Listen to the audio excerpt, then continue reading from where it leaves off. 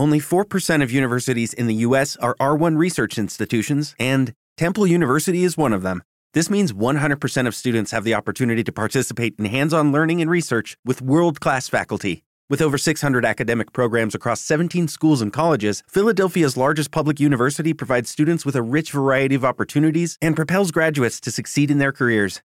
Temple University. Schedule a campus tour today at admissions.temple.edu/visit. Every day, we rise, challenging ourselves to work for what we believe in. At U.S. Border Patrol, protecting our borders is more than a job. It's a calling. Agents answer the call, working together to keep our country and communities safe. If you're ready for a new mission, join U.S. Border Patrol and go beyond. Learn more at cbp.gov/careers. Do you feel a shiver up your spine from fear? Yes, it's another story from the Nightshade Diary. You know what that means. Check under the bed and make sure no one or nothing is there. Is the closet door securely shut? Then leave your disbelief behind. Amp up your imagination and hang on tight for another ride into terror and mystery. And like all good horror stories, just imagine it's a dark and stormy night. And remember, screaming like a little girl is permitted. The Lifebuoy by A. Erskine Ellis. Leaning pipe in mouth on the engine room rail, I was dreamily watching the rhythmic movement of the huge engines of the Canadian Pacific liner Montauk, on which I was returning to Glasgow after a business visit to Ottawa. We had taken the pilot on board and were passing up the Firth of Clyde about halfway through the first dog watch. There was so dense a fog in the Firth that the shores on either side were invisible, and the ship was steaming dead slow, her siren continually emitting its warning bellow. All the way across the Atlantic, I had been looking forward to the first sight of the beautiful coast of this noble estuary, and had pictured to myself time and again the tall hills of Arran and Argyll, with the afternoon sun glinting on their rocky summits. Now the only visual evidence that Scotland stood where it did was a fleeting glimpse of Isla Craig, looming dimly through the mist. For the rest, we might just as well have been in mid-Atlantic. Disgusted with the state of affairs, I sought refuge in the engine room, and was taking a fond farewell of the great throbbing creature, which to me was an all but sentient being. Suddenly, the engine room telegraph clanged, and the indicator pointed to stop. Almost at once the bell rang again, and the pointer swung up to full speed astern. As the great vessel shuddered to a standstill, I ran up on deck to ascertain the cause of the sudden stoppage, fearing that a collision was imminent or we were about to run aground. I was not in time to witness the accident, but it appeared that we had rammed and sunk a small motor-boat. When I reached the ship's side, two people, a man and a woman, were struggling in the water. Two lifebuoys were at once thrown overboard, one of which fell some distance from the two people, the other just between them.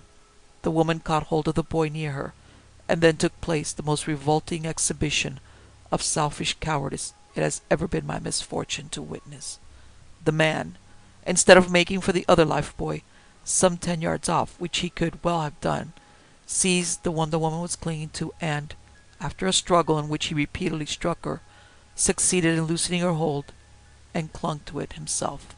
As a matter of fact, the lifebuoy could easily have supported them both, but either the fellow was crazed with panic, or else he deliberately sought to drown the woman. She sank almost at once, and although one of the ship's officers and a passenger plunged in after her, their gallant effort was unavailing. Meanwhile the fishing boat came on the scene, the fog having now thinned considerably, and picked up the man who had so aroused the indignation of all who witnessed his dastardly action. Luckily for him, he was not brought on board the liner, for popular feeling was running high, but was landed by the fishing boat at Weymouth Bay. I noticed that the lifebuoy was not returned to the Montauk, but was inadvertently taken away by the fishing boat. Business called me abroad again as soon as I returned to Glasgow, so I never read any account of the accident in the papers, and certainly had no premonition of involvement in the dramatic sequel. Later that year I spent a fortnight at Covendale, a seaside resort within view of the hills of Argyll and the Cowls of Bute. Most of my time was spent boating and fishing, and I hired a small motorboat from a fisherman, Angus McNichol. He had a hut at the top of the beach, in which he kept his boat gear and nets, a key to which he lent me. One morning, when I had gone down to the beach to take out the boat, it came on to rain so heavily that I took shelter in McNichol's hut, where I found the old fellow splitting open mussels for bait.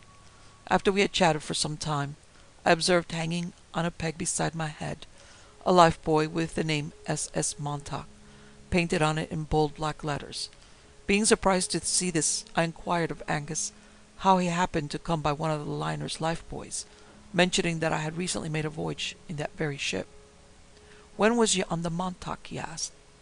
"The last week in February," I replied. "Then maybe you'll mind a motorboat being sunk by the liner off towards Point as she was coming up the Clyde?" "Indeed, I remember it only too clearly," I answered. "A woman was drowned, and the man who took her life buoy from her was picked up by a passing fishing boat." "Well, it was my fishing boat, and it was Massel that hauled the man aboard. But what you said about his taking the woman's life buoy?" "I didn't ken that." "The wretch actually forced the woman to release her hold on the life buoy and let her drown," I replied hotly. "That man is a dastardly murderer. The best thing you could have done would have been to leave him to drown too." "Did you tell me so?" exclaimed the old fisherman. "And yet she was his own wedded wife, so he told me, and he was overcome with grief at what had happened." "Overcome with fright, more likely," I retorted, and the weather having improved, went out to the boat. The following week, as I was walking back to my hotel after a day's fishing, I noticed a man coming towards me on the opposite side of the road, whose appearance was vaguely familiar. It was not till later, when I was wallowing in a hot bath, that I recollected his identity. Brief as was the glimpse I had caught of him at the time of the accident, I was positive that I had again seen the unpleasant creature whose boat had been rammed by the Montauk. Here he was, then apparently staying in Govendale. I firmly hoped I should not meet him again, but I was destined to see him once more. Next morning, when I went along to the hut, I found Angus McNichol standing outside the open door, contemplating the interior with an air of puzzled annoyance. He turned when he heard my footsteps on the shingle, and I saw that his customary friendly beam had given place to a wrathful scowl. "What was you up to last night?" he growled. "I did not think you was the kind of gentleman who would let the liquor have the better of him." "What on earth do you mean?" I replied, considerably nettled by his tone. "I never touch strong drink." Looking past him into the hut, I saw what had so upset his equanimity. The place was in a sorry mess. It appeared to have been inundated by the sea, and tangles of seaweed were scattered over everything. The hut was sopping wet, and in the middle of the floor, covered with slimy green algae, lay the Montauk's life buoy. "Great heavens above!" I cried. "However did this happen? The tide cannot have reached as far as this." "No, and what's more, the door was locked," replied Angus. "'Tis certain. My knowledge was the folks had a key to this hut, ye and myself, and I can tell you I didn't make this mess." "Neither did I assured him. "When I put away my things last night, I left the hut in its normal condition and locked the door as usual. Some mischievous ruffian must have picked the lock or got hold of a key to fit it. 'Twill be an ill day for him if I get my hands on him. Whoever he is, he'll not be worth muckle when I'm through with him," and he dourly set about clearing up his hut. I fished in Loch Fyne that day, and on the way back was delayed by an engine trouble. Halfway through the Kyles, the motor gave an expiring groan, and it was a good half-hour before I got it started again, after being in some peril of drifting on the rocks. By the time I had tied up to the mooring buoy at Covendale, it was almost dark. I hooked in the dinghy, which Angus kept moored at hand for my use, and sculled ashore.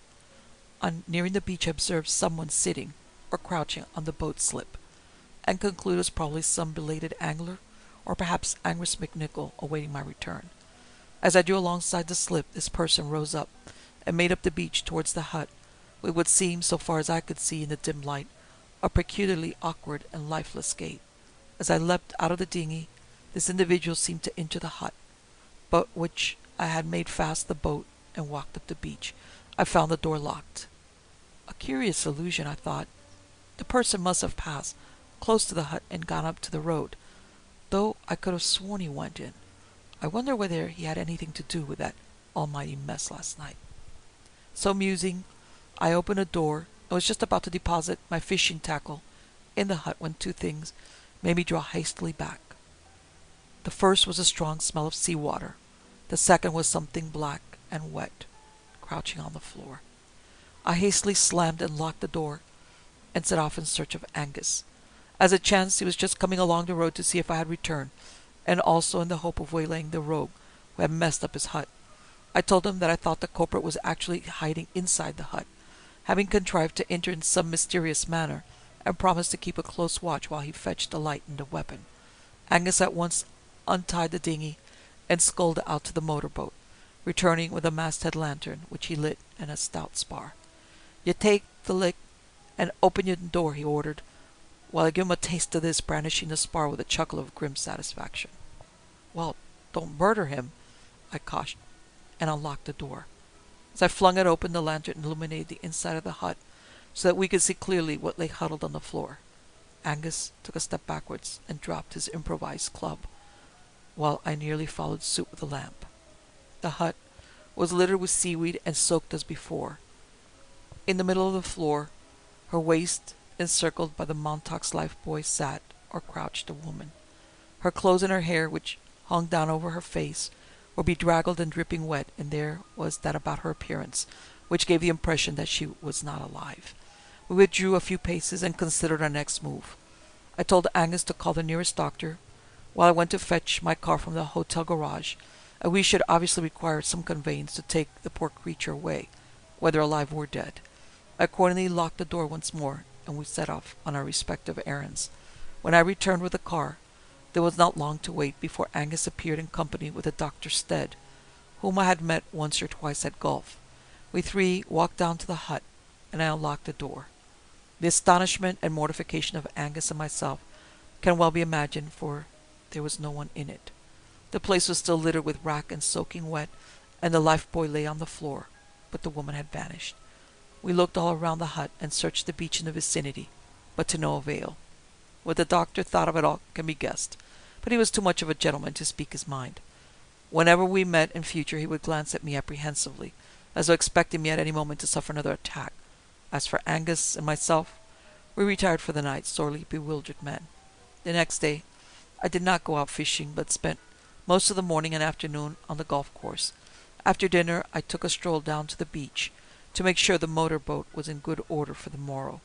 I got Angus to attend to a few things, and then we sat for a while on the gunwale of a boat, smoking and discussing last night's inexplicable happenings. As it was beginning to grow cool, and a squall was approaching across the firth, I presently rose to depart. Just then we noticed a small Bermuda rig cutter entering the bay, and idly stood to watch her come in.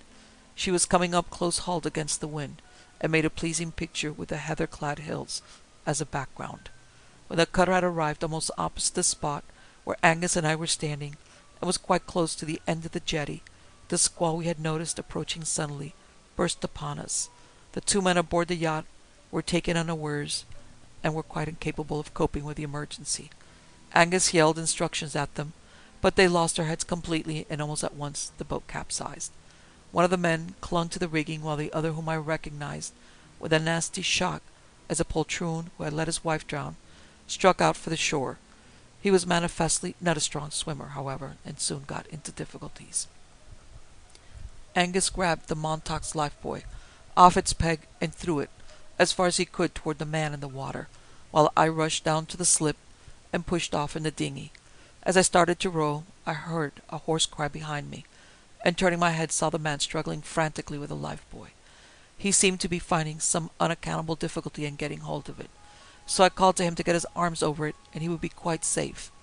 I shall never forget the dreadful cry he gave. "I can't! There's something in it! There's something in it! Oh my God, it's her!"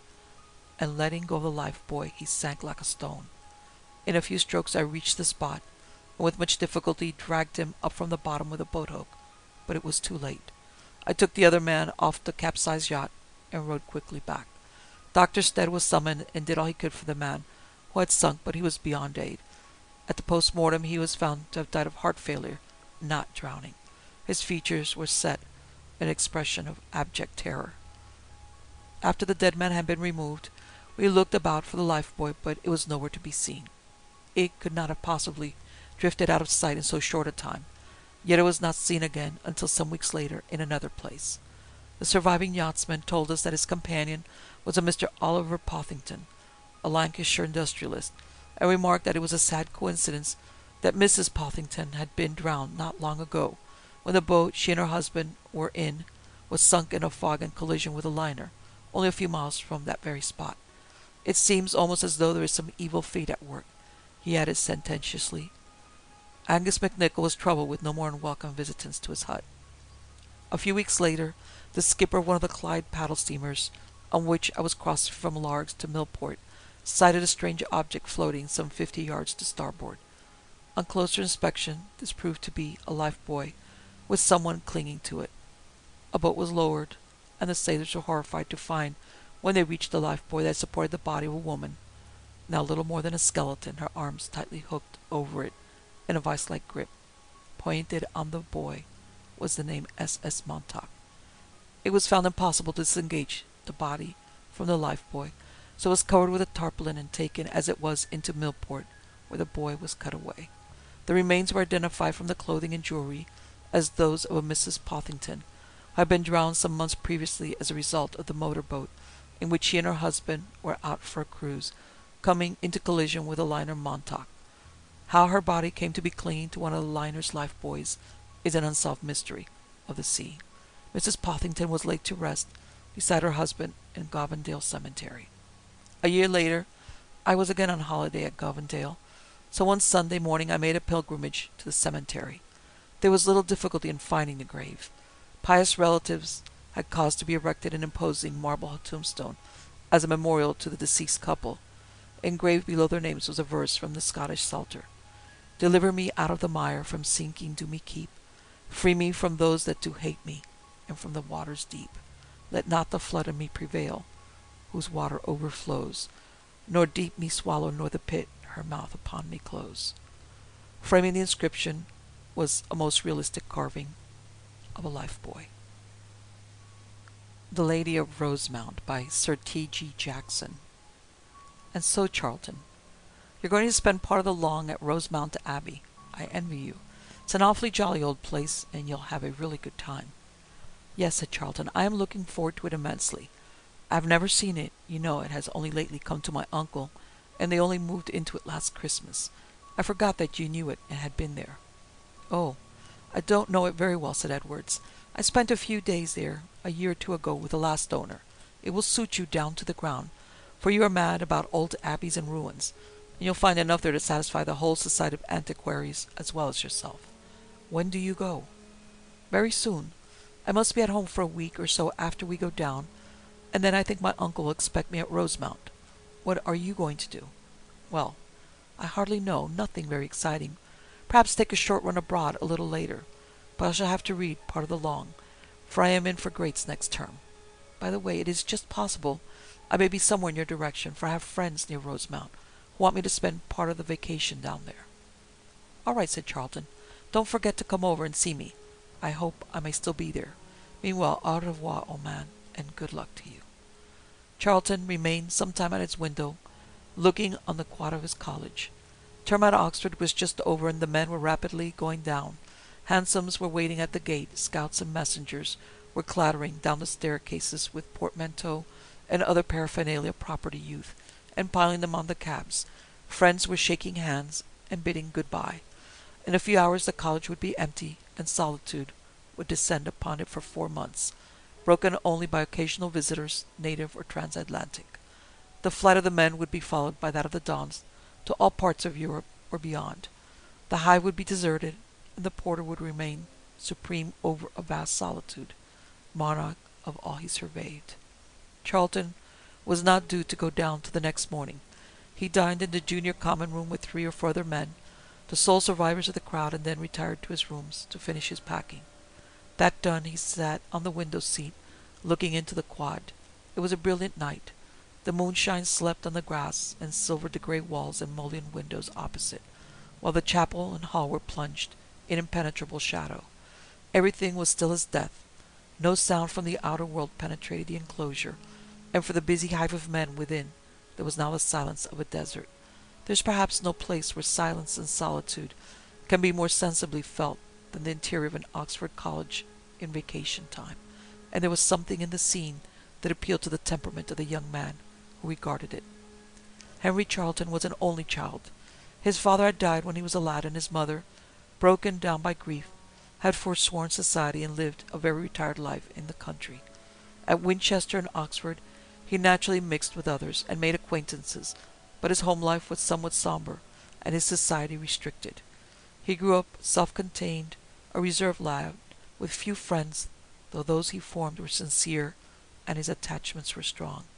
His temperament, poetical and tinged with melancholy, naturally inclined to romance, and from his early youth he delighted in antiquarian pursuits, heraldic lore, and legend.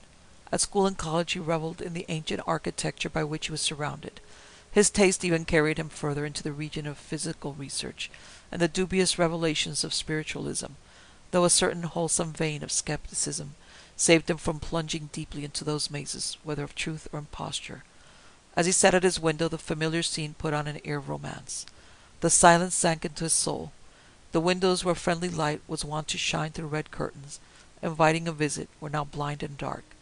Mystery enveloped the well-known walls. They seemed a place for the dead, no longer a habitation for living men, of whom he might be the last survivor. At last, rising from his seat, and half laughing at his own romantic fancy, Henry Charlton went to bed.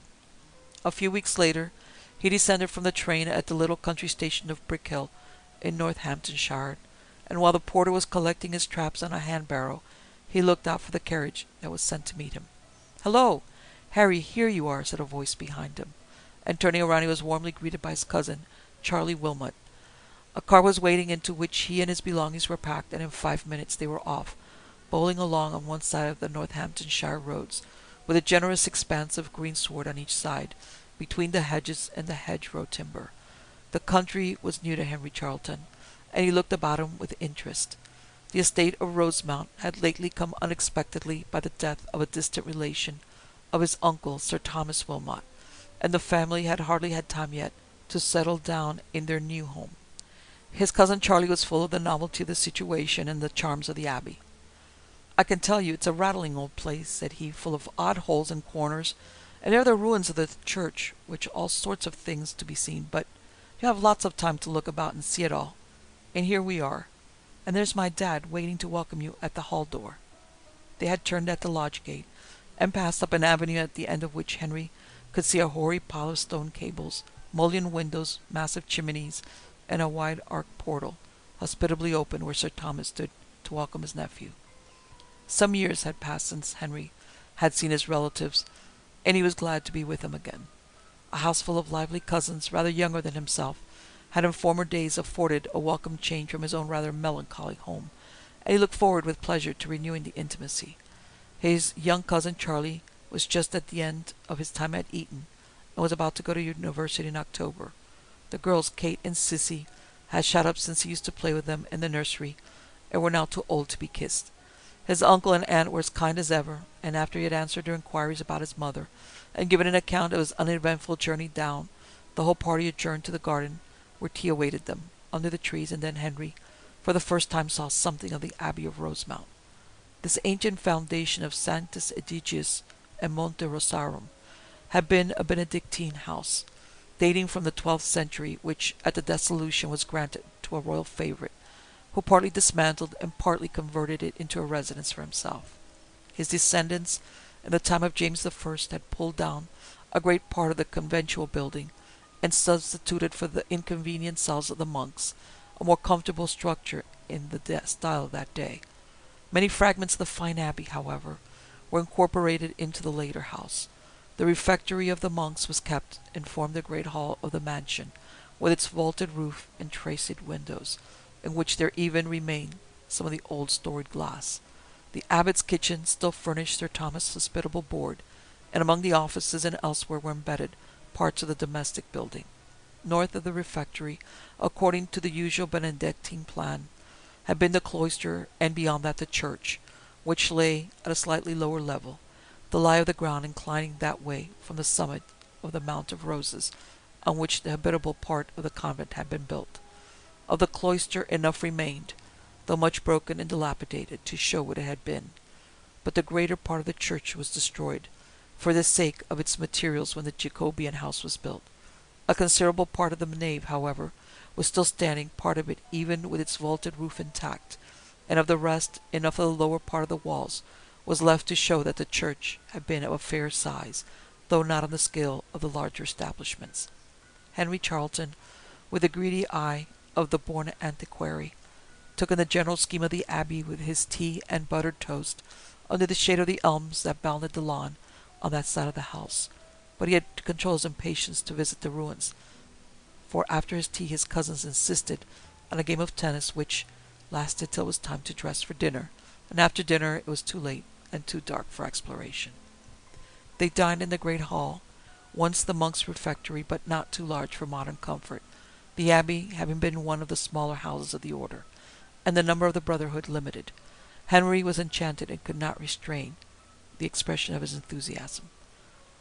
"Oh," said his aunt, "I remember your mother told me you were crazy about architecture and antiquities. Well, you'll have your fill of them here. For my part, I often sigh for a little more modern convenience." "But, my dear aunt," said Henry, "there is so much to make up for little inconveniences in living in this lovely old place, that they might be forgotten." "Why, what do you know about housekeeping?" said his aunt. "I should like you to hear Mrs. Baldwin, the housekeeper, on the subject, how she toils up one staircase only to have to go down another. The house, she says, is made up of stairs that are not wanted, and crooked passages that might have been straight, and it took the maids a fortnight to learn their way to the food store." "It's of no use, mother," said Charlie. "You'll never convince him. He would like to have those old monks back again, and to be one of them himself, with a greasy cowl on his head and sandals on his naked feet, and nothing to eat but herbs washed down with water." "No, no," said Henry, laughing. "I don't want them back, for I like my present company too well. But I confess I like to call up in my imagination the men who built and lived in these old walls. I believe I shall dream of them tonight." "Well, Harry," said his uncle, "you may dream of them as much as you please, so long as you don't bring them back to turn us out, and you shall have every opportunity, for you are to sleep in a bit of the old convent that the abbey builders of the modern house spared. And who knows but that the ghost of its former occupant may not take you at your word and come back to revisit his old quarters." Harry laughed as they rose from the table, and said he trusted his visitor would not treat them as an intruder. The long summer day had enabled them to finish dinner by daylight, and there was still light enough for the old painted glass to be seen. It was very fragmentary, and not one of the pictures was perfect. In one of the lights they could make the part of the female figure, richly dressed. She had been holding something that was broken away, and beside her was the lower half of an unmistakable demon, with hairy legs and cloven hoof. The legend below ran thus, the last word being imperfect: "Covilter diabolus tentavi comitassum." The next light was still more imperfect, but there was part of the same female figure in violent action, with a fragment of a legend: "Hic comtissa tentata a." Other parts, evidently of the same story, remained in the next window, but they too were fragmentary to be understood. In one light was a piece of a monk's figure and part of a legend: "Hic frater Pavlis dat." The last of all was tolerably... Okay, round two. Name something that's not boring. A laundry? Ooh, a book club. Computer solitaire, huh? Ah, sorry, we were looking for Chumba Casino.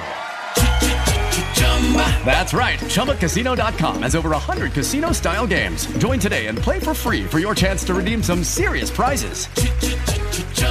ChumbaCasino.com. No purchase necessary. Void where prohibited by law. 18 plus. Terms and conditions apply. See website for details. Lucky Land Casino, asking people, what's the weirdest place you've gotten lucky? Lucky? In line at the deli, I guess? Aha, in my dentist's office. More than once, actually. Do I have to say? Yes, you do. In the car before my kids' PTA meeting. Really? Yes. Excuse me, what's the weirdest place you've gotten lucky? I never win and tell. Well, there you have it. You can get lucky anywhere, playing at LuckyLandSlots.com. Play for free right now. Are you feeling lucky? No purchase necessary. Void where prohibited by law. 18 plus. Terms and conditions apply. See website for details. perfect.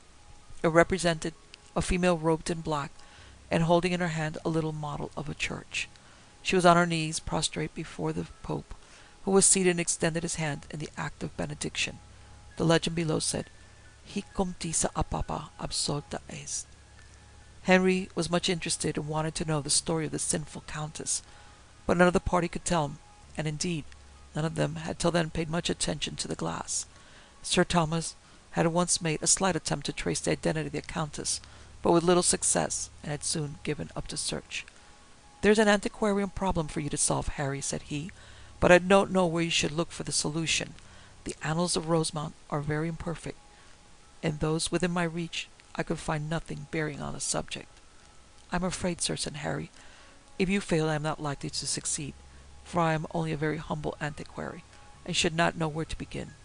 It seems to me, however, that the story must have had something to do with the history of the abbey, and that its fortunes were connected with the wicked countess, or the monks would not have put her story in their windows." "Well then, there you have a clue to follow up," said his uncle, "and now let us join the ladies." The room where Harry Charlton was to sleep was on the ground floor in one corner of the house, and looked out upon the cloister and the ruined abbey church. It was, as his uncle had said, a relic of the domestic part of the abbey, and when he had parted with his cousin Charlie, who guided him thither, he looked around the apartment with the keenest interest. It was a fair-sized room, low-pitched, with a ceiling of massive black timbers, plastered between the joists. The wall was so thick that there was room for a little seat in the window recess on each side, which was reached by a step, for the window sill was rather high up above the floor. Opposite the window yawned a wide fireplace with dogs for wood logs, and a heap of wood ashes lying on the hearth. The walls were panelled with oak up to the ceiling, and the floor, were not covered with rugs, was of the same material, polished brightly. But for the toilet appliances of modern civilization, the room was unaltered from the time when the last brother of the convent left it, never to return. Henry tried to picture to himself his predecessor in the apartment.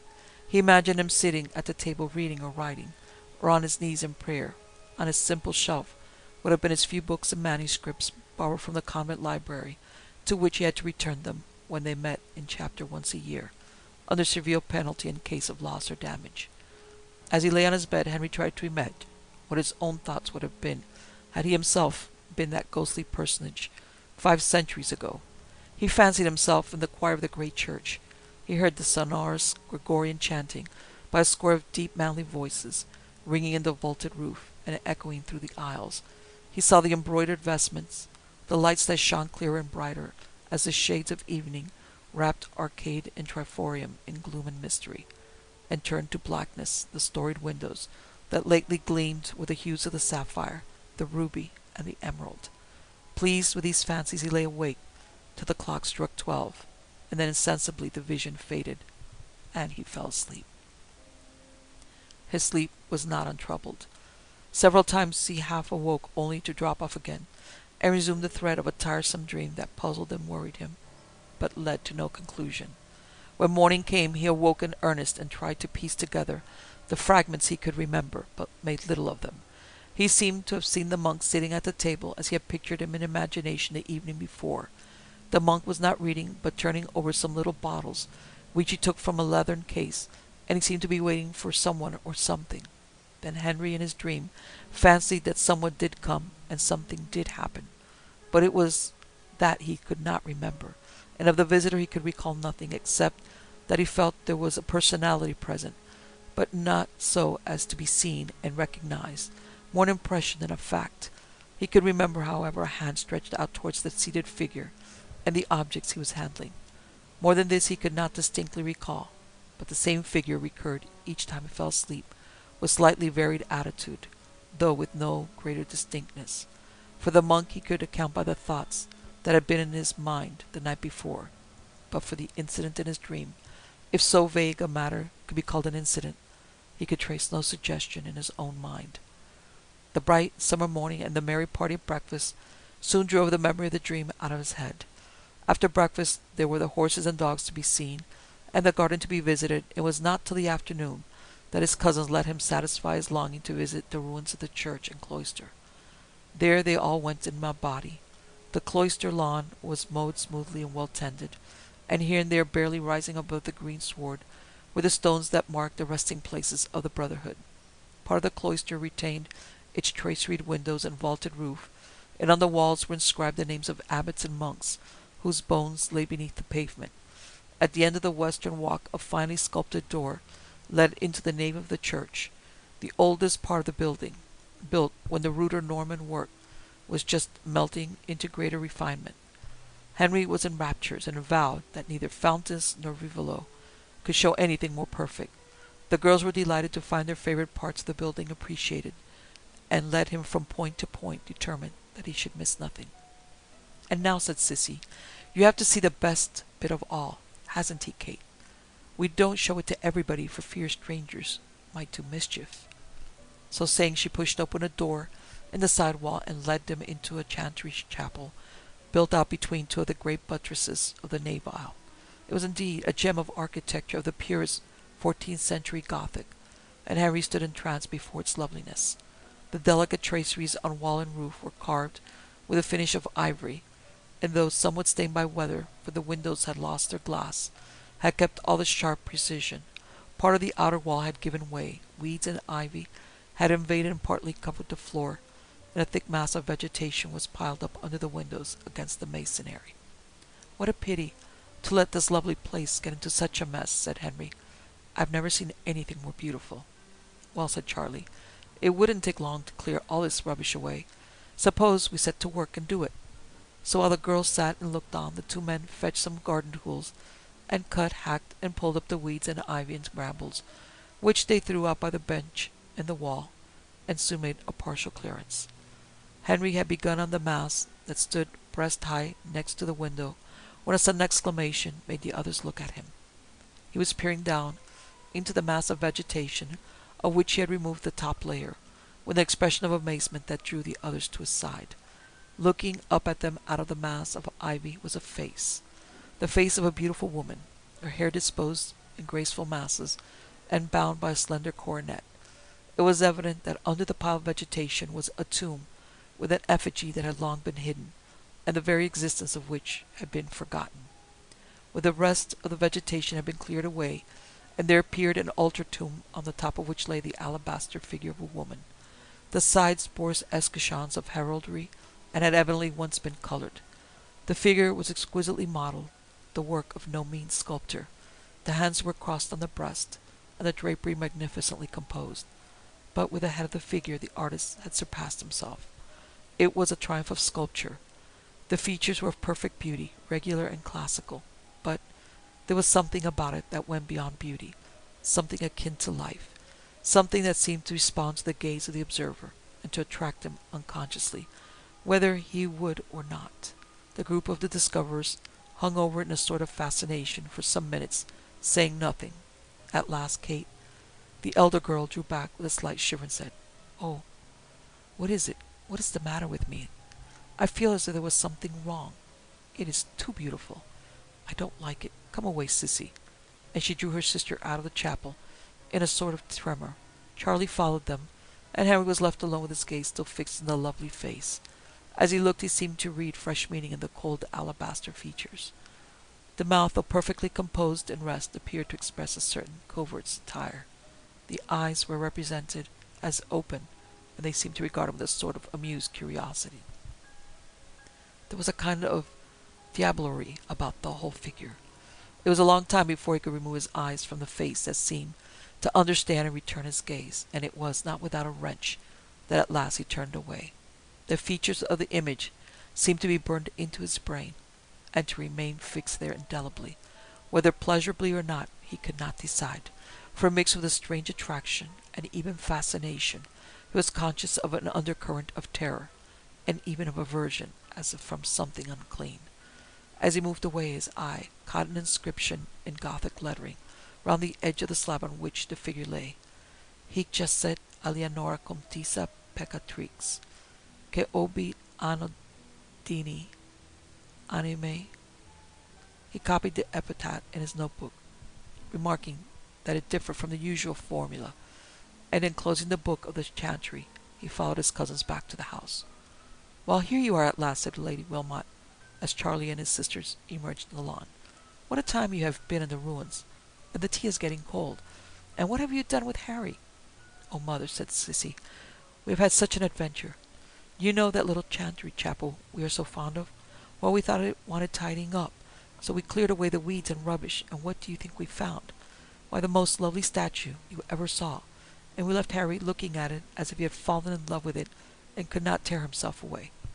"By Jove," said Charlie, "just like old Pygmalion, who fell in love with a statue and got Venus to bring it to life for him." "Don't talk so, Charlie," said Kate. "I'm sure I don't want this stone lady to come to life. There's something uncanny about her. I can't describe what, but I was very glad to get away from her." "Yes, Mother," said Sissy. "Kate was quite frightened of the stone lady and dragged me away, just as I was longing to look at her, for you never saw anything so lovely in your life. But there is one thing I noticed, Father," said Charlie, "that I think wants looking into. I noticed a bad crack in that fine vault over the chantry, which looks dangerous, and I think Parsons should be sent to have a look at it." "Thank you, Charlie," said Sir Thomas. "I should be sorry if anything happened to that part of the building, for archaeologists tell me it is the most perfect thing of its kind in England. Parsons is busy on other matters for the next few days, but I will have it seen to next week. By the way, we shall have another visitor tonight. You remember Harry's college friend, Mr. Edwards? I heard he was staying at the Johnstons, and so I asked him to come here for a few days while Harry is with us, and here I think he comes across the lawn." Edwards had some previous acquaintance with the Wilmots, and was soon set down to tea with the rest and engaged for lawn tennis afterwards, a game in which he had earned a great reputation. Harry Charlton did not appear till the party was assembled in the drawing-room for before dinner. On leaving the Abbey he was possessed by a disinclination for the lively society of the lawn. His nerves were in a strange flutter. He felt as if something unusual was impending, as if he had passed a barrier and shut the gate behind him, and had entered a new life where strange experiences awaited him. He could not account for it. He tried to dismiss the findings of the statue as a mere antiquarian discovery, interesting both in history and in art, but it would not do. That face, with its enigmatical expression, haunted him and would not be dismissed.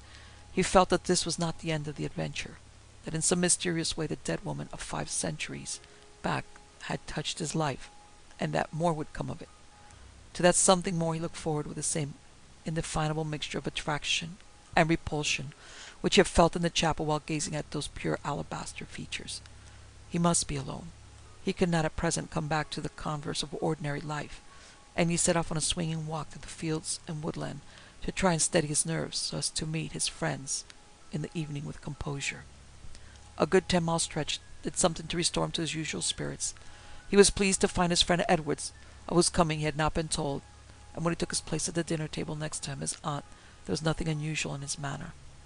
The conversation during dinner naturally turned on the discovery that had been made in the Abbey that afternoon. It was singular that so remarkable a work of art should have been forgotten, and been overlooked by the Northamptonshire Archaeological Society, which had so many enthusiastic antiquaries in its rank. There had been meetings of the society in the ruins. Papers about them had been read and published. Plans had been made and illustrations drawn of various parts of the building, including the chantry itself, but there was no mention or indication given of the monument either in text or in the plates. Strange that no one should have ever thought of looking into that tangle of brambles by which it was concealed till that very day. "I must go first thing tomorrow," said Sir Thomas, "to see your wonderful discovery. The next thing will be to find out who this pretty lady was." "That I think I can tell you, sir," said Henry, who now spoke for almost the first time, "and I think it helps to solve the mystery of the sinful countess in the painted windows opposite, which puzzled us last night." All eyes were turned to the fragments of painted glass in the hall windows, as Henry continued. "You see in the first window the devil is tempting the Countess Ali. The rest of her name being lost, well, on the tomb is an epitaph, which gives the missing part. She is the Countess Alianora. No further title is given, but whoever she was, the lady whose tomb we found is the same, no doubt, as a lady whose adventures were depicted in the windows." "Now I know," broke in Kate. "I was frightened in the chapel. She was a wicked woman, and something told me so. It made me want to go away from her." "Well," said Lady Wilmot, "let us hope she mended her ways and ended her life well. You see, she went to Rome and was absolved by the Pope."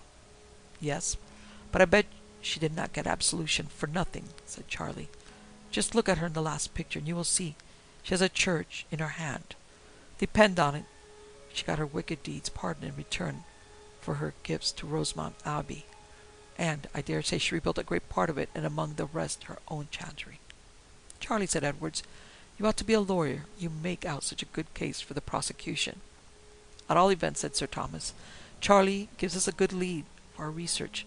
I will look out the old deeds and try to find what connection, if any, there was between Rosemount Abbey and a Countess Eleonora of some place unknown. The rest of the evening passed in the usual way. A few friends from neighboring houses joined the party. There was a little impromptu dance, and it was near midnight by the time they retired to rest. Henry had enjoyed himself like the rest, and forgot the adventure of the afternoon, till he found himself once more alone in the monastic cell, looking out on the ruined abbey. The recollection of his dream of the night before then for the first time recurred to him. He wondered whether it had any connection with his later experience in the chantry, but he could trace none whatever. The dream seemed merely one of those fanciful imaginings with which we are all familiar, devoid of any further meaning. He was not, however, destined to repose quietly. This time his dream showed him the same monk. He recognized him by his coarse features and shaggy brows, but he was in the nave of a church, and in the massive round pillars and severe architecture of the arcs and the triforium, Henry knew the nave of Rosemount Abbey, not as now in ruins, but vaulted and entire. It was nearly dark, and the choir behind the pulpitum was wrapped in gloom, in the midst of which twinkled a few lights before the high altar and the various saintly shrines. The monk held something small in his hand, and was evidently, as on the night before, waiting for somebody or something. At last Henry was aware that somebody had indeed come. A shadowy figure draped in black moved swiftly out from behind a pillar and approached the monk. What the figure was he tried in vain to discover. All he could see was just as he had happened on the night before. A hand was stretched out and took something from the monk, which it promptly hid in the drapery with which the figure was covered. The hand, however, was more clearly seen this time. It was a woman's hand, white and delicate, and a jewel sparkled on her finger. The scene caused Henry a dull terror, as if some unknown calamity, or as if some crime that he had witnessed, and he awoke with a start and found himself in a cold sweat. He got up and paced his apartment to and fro, and then looked out of the window. It was brilliant moonlight, throwing strong shadows of the broken walls across the quiet cloister garth, where the monks of the old lay quietly sleeping till the last dread summons should awake them. The light fell full on the ancient nave walls, where buttresses and buttresses alternately seemed framed of ebon and ivory, and the light touched with a magic of mystery the delicate traceries of the chantry, where lay the Countess Eleonora.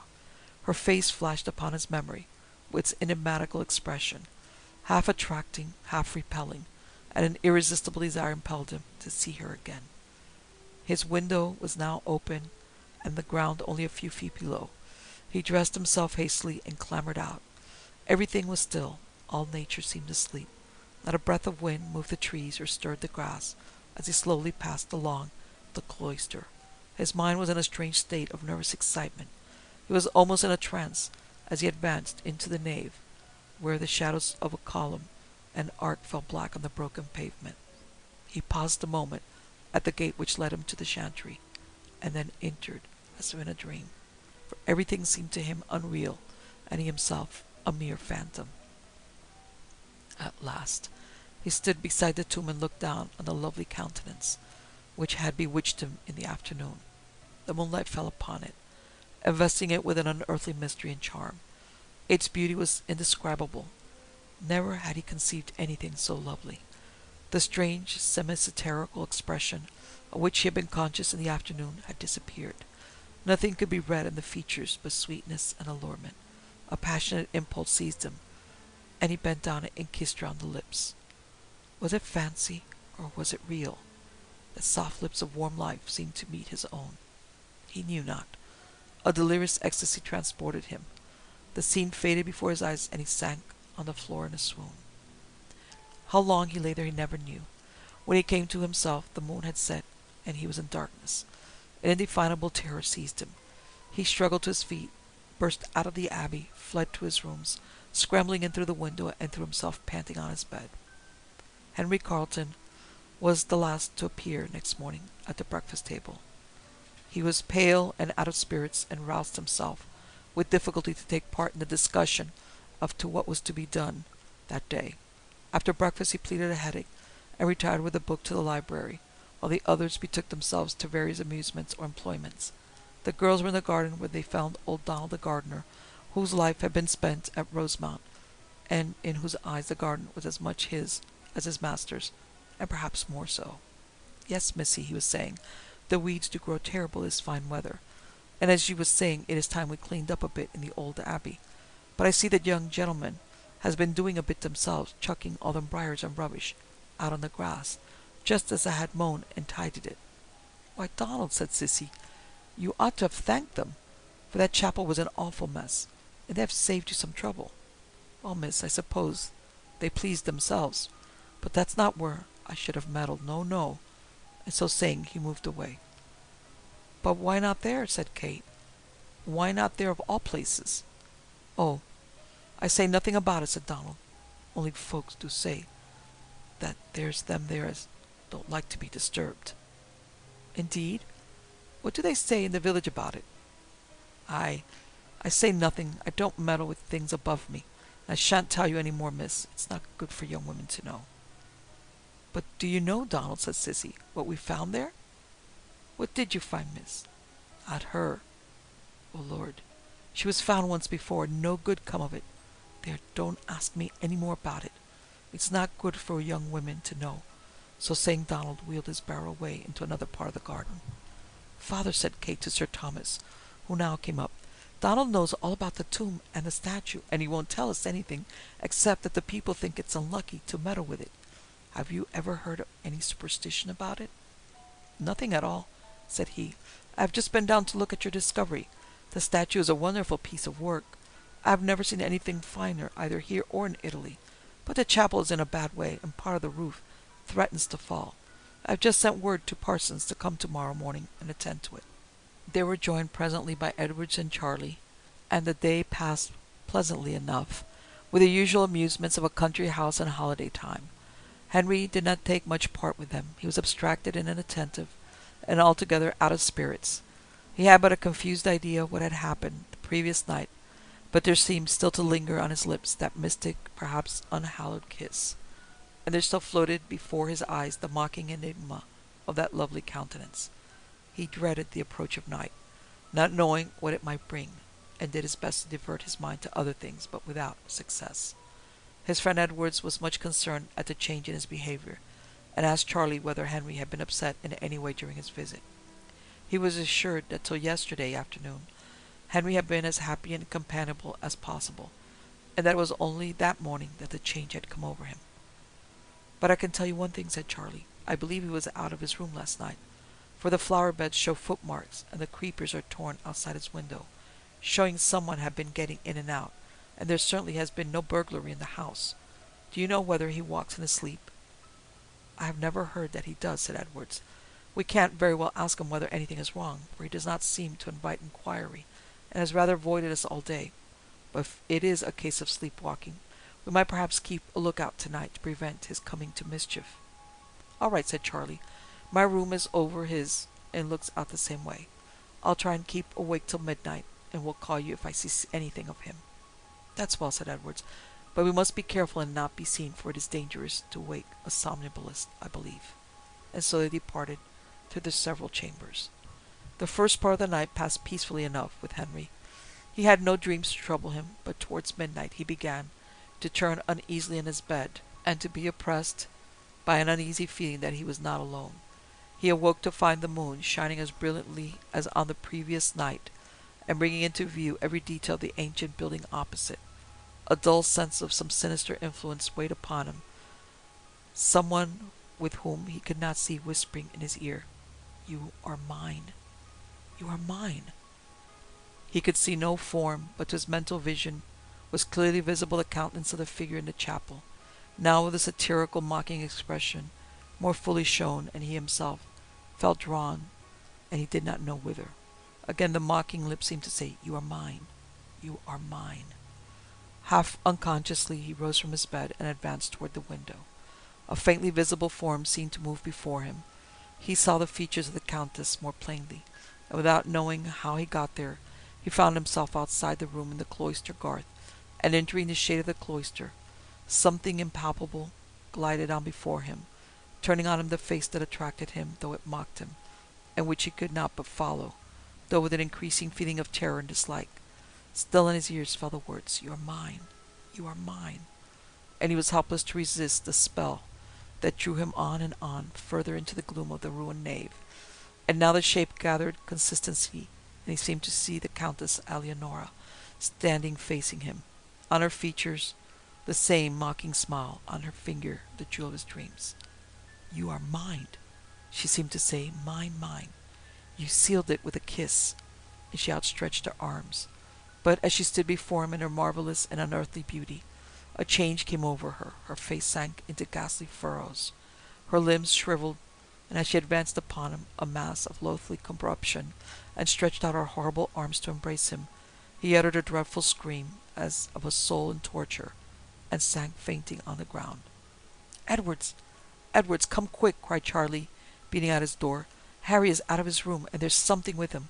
I don't know what it is, but hurry up, or some mischief may happen." His friend was ready in a moment, and the two crept cautiously downstairs, and, as the readiest way not to disturb the household, got out into the cloister through the window of Harry's room. They noticed on the way that his bed had been slept in and was tossed about in disorder. They took the way of the cloister by which Charlie had seen Harry go, and had just reached the door that led into the nave, when his unearthly screams of terror fell on their ears. They rushed into the church, crying, "Harry, Harry! Here we are! What is it? Where are you?" And having no reply, they searched as well as they could in the moonlight. They found him at last, stretched on the ground at the entrance to the fatal chantry chapel. At first they thought he was dead, but his pulse beat faintly, and they carried him out, still insensible, into the outer air. He showed some signs of life before long, but remained unconscious. The house was aroused and was put to bed, and messengers were sent to the doctor. As they watched by his bedside, a thundering crash startled them. Looking out of the window, they saw a cloud of dust where the chantry had been, and the next morning it was seen that the roof had fallen in and destroyed it. Harry Charlton lay many weeks with a brain fever. From his cries and ravings something was gathered of the horrors of that fatal night, but would never be induced to tell the whole story after he recovered. The fallen ruin was removed, and Sir Thomas hoped that the beautiful statue might have escaped. But strange to say, though every fragment of masonry was carefully examined and accounted for, no trace could be found of any alabaster figure, nor of the tomb of the Comitessa Eleonora. Step into the world of power, loyalty, and luck. I'm gonna make him an offer he can't refuse. With family, cannolis, and spins mean everything. Now, you wanna get mixed up in the family business. Introducing The Godfather at ChumbaCasino.com. Test your luck in the shadowy world of The Godfather slot. Someday, I will call upon you to do a service for me. Play The Godfather, now at ChumbaCasino.com. Welcome to the family. VGW Group. No purchase necessary. Void where prohibited by law. See terms and conditions. 18+.